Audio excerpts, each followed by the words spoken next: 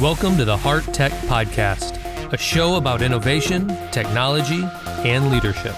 This podcast is brought to you by The Heart and powered by Avenue Media. This is podcast number 15. Hello and welcome to the next episode of the Heart Tech Podcast. Today on the topic of blockchain, and our guest, straight from IBM Blockchain Lab, is Nitin Gaur. Hi, thanks for having me. Welcome. So let's start with your feeling about blockchain. What are the first three words that come to mind when you hear that word? So to me, and I've been doing this for a long time, to me it's trade, trust, and ownership are the three words that I define are centric to blockchain conversations. Can you explain why? Certainly. Those three words? So as internet fueled this whole notion of information exchange, and I think blockchain we see as an evolution of the next generation of internet is not just moving information, but moving value, things that have value essentially. And so in many cases, when you move value, you are dealing with trading, which is moving an asset from one point to another point. We are trying to address trust systems, and that's why the trust comes into play, which ensures that you cannot cut and paste value like you can cut and paste information, for example. And ownership essentially assigns the element of transfer of value, ascertaining the ownership of that value with certain entities, right? So to me, these three terms are foundational to blockchain conversations because we are moving value, we are building value networks, and we are positioning blockchain as a platform for disintermediation, which means removing the intermediaries and facilitating movement of value as simple and as efficient as information has been moved with internet, essentially. Interesting that you mentioned trust. While a lot of the hype about blockchain is about cryptocurrencies and the fact how they're not regulated yet and sometimes shady or ICOs or whatever, the discussion. How do you see, where are we in this spectrum?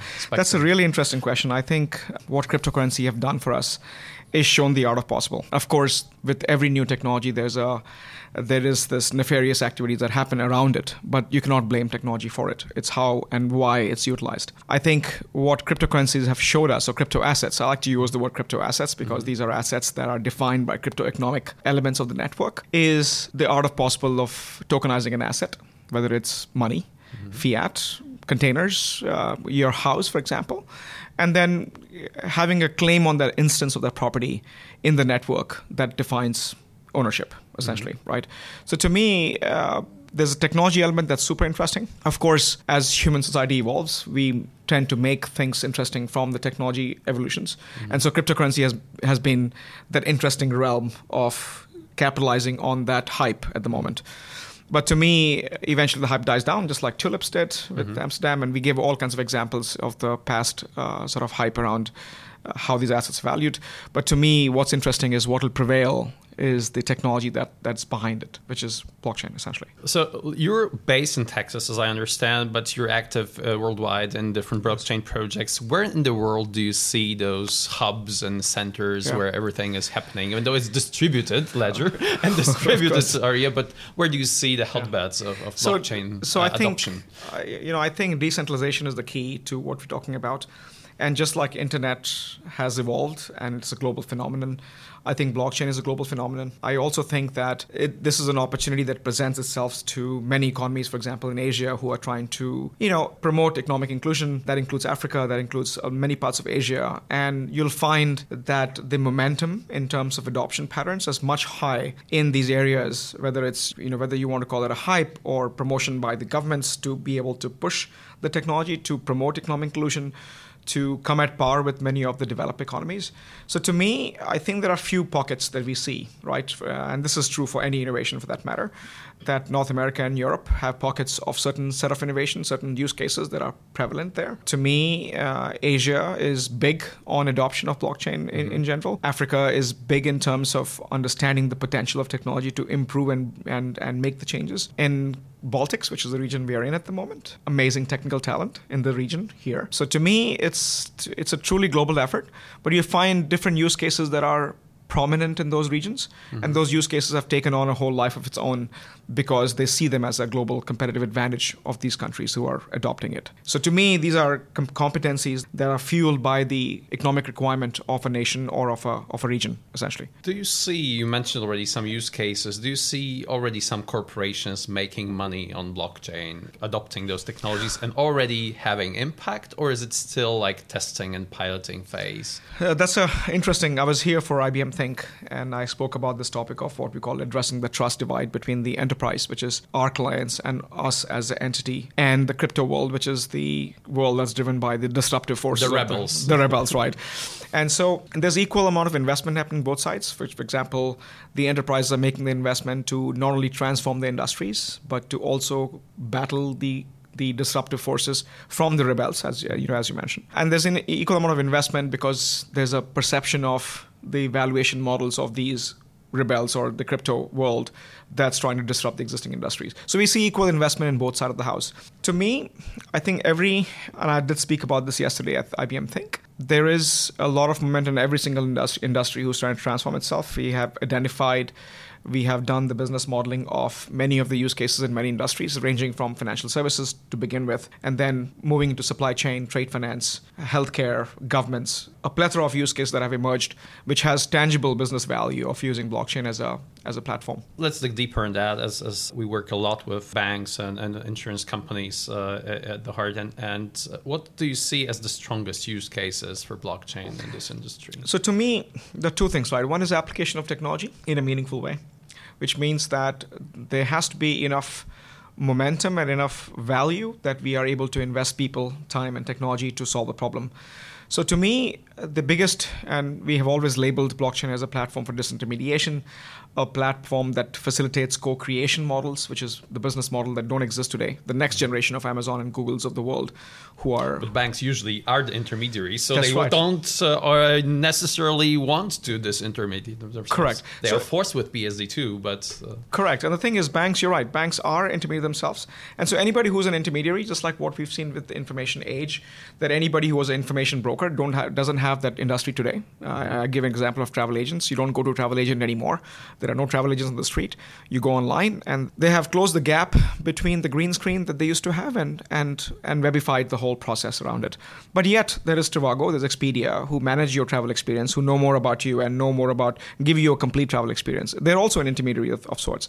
So I think banks and financial institutions in general, not just banks as the retail banks, but the entire industry which relies upon, say, financial markets, capital market infrastructure, insurance, trade, and so on and so forth. I think in many cases, you'll find that this industry is trying to find a niche in applying technology to not only shave costs, but give themselves a competitive advantage in the next generation of services that they have to offer to the clients. So to me, I think that's interesting, is that we are applying technology to solve a problem that has grave magnitude of solving the issue of time and trust, the two fundamental issues that we're trying to solve with blockchain.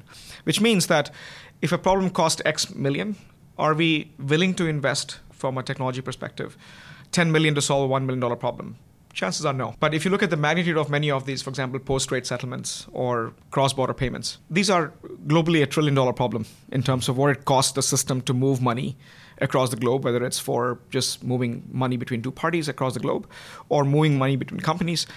These are grave problems that we need to solve. So I think the bigger the problem number is, I think the application of technology becomes much more viable, because now everybody's trying to solve that problem because there's enough savings, there's enough efficiencies to be gained from it. And how do you see the blockchain-based solutions affecting currencies, cash, payments? To me, that's a last mile problem. And I always talk about this fact that, remember I talk about trade, trust, and ownership, that if I'm exchanging an asset which is tokenized, like my car or my house or stocks and bonds, you're expecting something in return, and that's usually money. So if we are simply tokenizing physical assets or dematerialized assets, which is mortgages a dematerialized asset, no one's selling your house stays where it is, you're trading with a paper that represents a house. If you're tokenizing an asset and creating economies from that, we also have to solve the last mile problem, which is settlement. No matter what you do, you're trading something in return for something, and that is usually cash, as I mentioned before. So to me, that is something that we are doing, and I'm currently working on a project with stablecoins, which basically is one way to not fall with the traps of crypto assets, which is not backed by the government. It is in many cases illegal, and in many countries it's a highly volatile instrument for settlement. So what if I could take $1 or euro or pound and tokenize that and represent that as a token, which solves the issue of instant settlement? So the notion of stablecoin today is becoming more prominent to solve that problem of instant settlement or near real-time settlement, which today is a global phenomenon in financial markets in general. So to me, that is where we are heading. Of course, this conversation happening with central banks, the World Bank in general, in terms of can we do what we call CBDC, which is central bank issued digital currency, for example. And that'll be the holy grail if central banks can issue a digital fiat. And this is the conversation we had in World Economic Forum 2 years back, is if digital fiats can be issued, then that solves a global issue of actual settlement across countries, across borders, in the borders, and so on and so forth. So that's where I see this heading, is whether central bank does it in a meaningful way or the community does it in form of a stable coin by creating a structure which is within the legal framework and realm, and still solving the issue of actual movement of money between two parties. I think that's where we're heading with this conversation with stablecoin and CBDCs. How is the space that you're working on affected by regulation? Obviously, a global challenge and local regulation often. How do you see that being influenced? So to me, because we work for IBM and because we work with many regulated entities, I see regulation as something that we have to educate and work with. You cannot be rebellious, unlike the crypto world, which means in general, regulation is created and in place to protect the common people. There's a reason why we have regulation in place, to have checks and balances in place. To me, all the use cases, all the work that I'm doing with my clients, we do consider regulation intimately, and I think we should, which means we should apply technology in a meaningful way to conform to regulations and inform, educate, and solicit opinion from regulators to work in that boundary as opposed to breaking it, which implies two things. One is we do things that are compliant, but we also work with regulators to change things that is meant for futuristic adoption patterns. And so to me, it's a bi-directional street working with regulators. And I globally work with many regulators across the world to be able to not only educate on technology, possibilities, potential, but at the same time, solving in-country problems and making them more competitive globally. There's definitely, as in any wild west situation, space for new entrants. Any blockchain-based startups or new ventures that caught your eye recently? And interesting areas that you're seeing startups developing in? Actually, many. So I'll give you the foundational issue that I'm trying to work on. So most crypto assets and most blockchain worlds are working with some sort of either crypto assets or tokenized assets, but those assets are confined to a network. So just like it's hard for you to sit in Poland and buy a security from an American company on your own, that market is accessible to institutional investors with large funds and large access to the markets. The idea there is that and I've written papers on this topic in terms of instance economy, is the ability for me to move an asset from one network to another network. So to me, there are entities like OneChain or Polkadot or Cosmos who are trying to solve the problem of fungibility of an asset, which means how do you remember, we're talking about trade, trust, and ownership. How do you preserve the integrity of the asset that has originated in one network and moves from one network to another network and still preserves, holds, and transfers value as it moves across networks? So to me, until we solve that problem, these will be isolated networks happening in countries and regions and globally per se. So the issues that we are trying to solve from an industry perspective is how do we move the asset between networks, preserve its integrity of the asset, make sure it's unique, and it is fungible, which means I can trade an asset. If you want to, in future, say, sell 1% of your house, and I want to invest sitting from the US, I should be able to do that because you should be able to tokenize your asset, create a slice of 1%, and I should be able to invest from United States and transfer money to you instantly. And I should have a claim on that 1% without any intermediaries. And that's the future we are envisioning with blockchain. To me, that is tremendous opportunities because it creates much, much more sort of opportunities in terms of investments, in terms of trade, in terms of movement of asset across the world. And that's the end goal. So to me, the companies that are focusing on fungibility, focusing on cross-network asset transfer is what's interesting, I think. And how do you think stock exchanges and venture capital and in general funding for ventures will be affected? So to me, that industry is going through its internal changes at the moment, and we've seen that with ICO revolution, good and bad in both respects. I fundamentally think that we oftentimes talk about disintermediation with blockchain. I think you will certainly disintermediate some entities, and going back to my travel agent example. But there'll be new intermediaries that will be created, which means that the banks, the exchanges, the VC, the funding community itself would have to find their new business models that go with it, which means that the previous business model may not exist, but there'll be new business model that exists, and they have to morph their role from an existing provider of that service to a new provider of the service. I think that's the challenge that we're having with banks at the moment and with financial institutions is what is their role, say, 10 years from now that the bank will play, as opposed to simply being the custodial of your funds that it's doing today. My last question, you look at the trends in this space, and what are the areas where you thought it would be adopted faster, but it's not, and maybe reasons for it, and areas where you haven't expected, but it's actually catching on really fast? No, that's a really good question, because I think your natural thinking is that if we are solving a $1 trillion problem, which is financial markets globally, right, then financial entities will be the first ones to adopt it. And what we realized, again,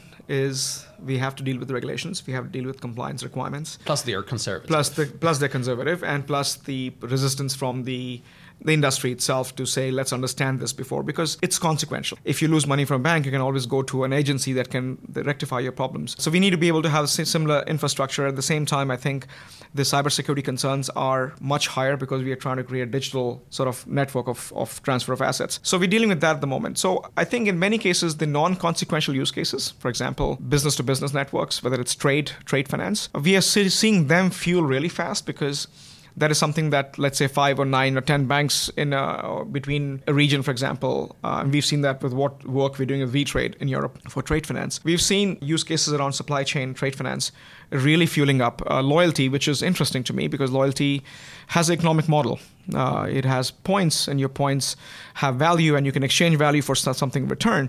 I think those use cases, to me, surprisingly are taking off because they're non-consequential and they require less regulatory approval and oversight, as opposed to use cases like capital markets or exchanges and many other financial service use cases that has a higher regulatory oversight and regulatory concerns, as opposed to supply chain, which we can still optimize the industry at a much lower cost. So to me, adoption pattern are there, which is great because that leads to maturity of the technology and understanding of technology by the regulators and by the industry.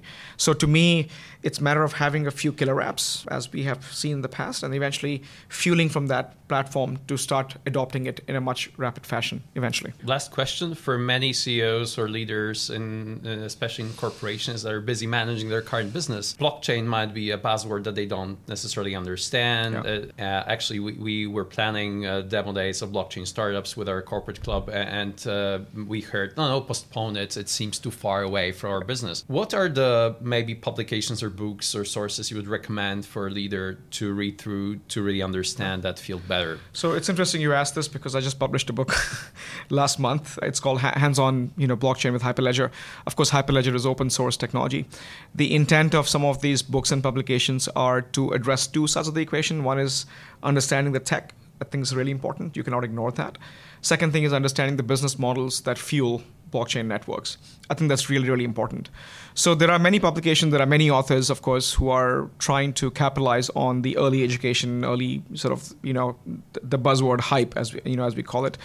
To me, I think there's no better way to immerse yourself in understanding it. I think I equate the blockchain conversations to what we used to have back in the day with the internet, when we would tell our clients, when I was in college back in the day, and we would look at moving files at a much faster pace, and this is the protocols like Telnet and FTP, and our clients would ask okay, great, but how is it going to impact my business? Well, we were moving information at a much faster pace. And so information brokers saw themselves being disrupted 10 years from because now we built this protocol. I was comfortable buying tickets, doing banking. So a lot of things have changed because of that model. So I think there's no better way to immerse yourself in understanding the pitfalls as well as the advantages of technology per se. So, of course, happy, I invite your listeners and your audience to connect with me on LinkedIn. I'm a very prolific writer. I have a network of folks who are also like-minded people who are thinking and being pragmatic about technology per se. But there are a lot of resources, of course, from what CoinDesk produces from an industry perspective, what Ethereum Foundation does, what Hyperledger Foundation does in terms of educating about technology. There's a lot of resources out there that'll help you navigate the confusion and the vastness of technology that exists today with blockchain. Do you believe blockchain is really comparable to what internet brought to the businesses as a wave? Will it be a big wave transforming or disintermediating many industries? I think it is essential. If you look at the internet, which is information networks, was never designed to move value. For example, we are doing banking because we are essentially transmitting information about your account, about your ledger information, but that's kept somewhere in the heart of the enterprise. And we have seen a rise in vulnerabilities with the networks. You see, every day we hear stories about, hacks that's happening to a bank or bank's infrastructure being vulnerable to some sort of, attacks. So I believe that blockchain is essential for us to build a network and to thwart some of these attacks that we see. Again, creating value networks that is built in trust, creating the right security protocols. It is absolutely essential as the next wave, whether we call it blockchain or blockchain becomes an enabler or a building block of sorts to build that infrastructure that we need to build in preventing these thwarts, and which, of course, they all these attacks that we hear on a daily basis on financial networks and banks, it has an economic value to it. We lose economic value every time we encounter one of these attacks. I think we need to address that globally. So think of blockchain as one of the technologies that will basically create a fence around this to say it's not good enough for you to attack one entity. You have to have much more sophisticated attack because now we're dealing with a network-based acceptance of a transaction. That's what blockchain comes into play, I think. Thank you very much for joining us today. Nitin, thank you very much. Thanks for having me. I really enjoyed the trip to Poland and look forward to coming back again. Thank you for listening to the Heart Tech Podcast. If this was encouraging to you, be sure to help us by leaving a review on iTunes. Email your comments, questions, and/or thoughts to contact@theheart.tech. See you on the next episode.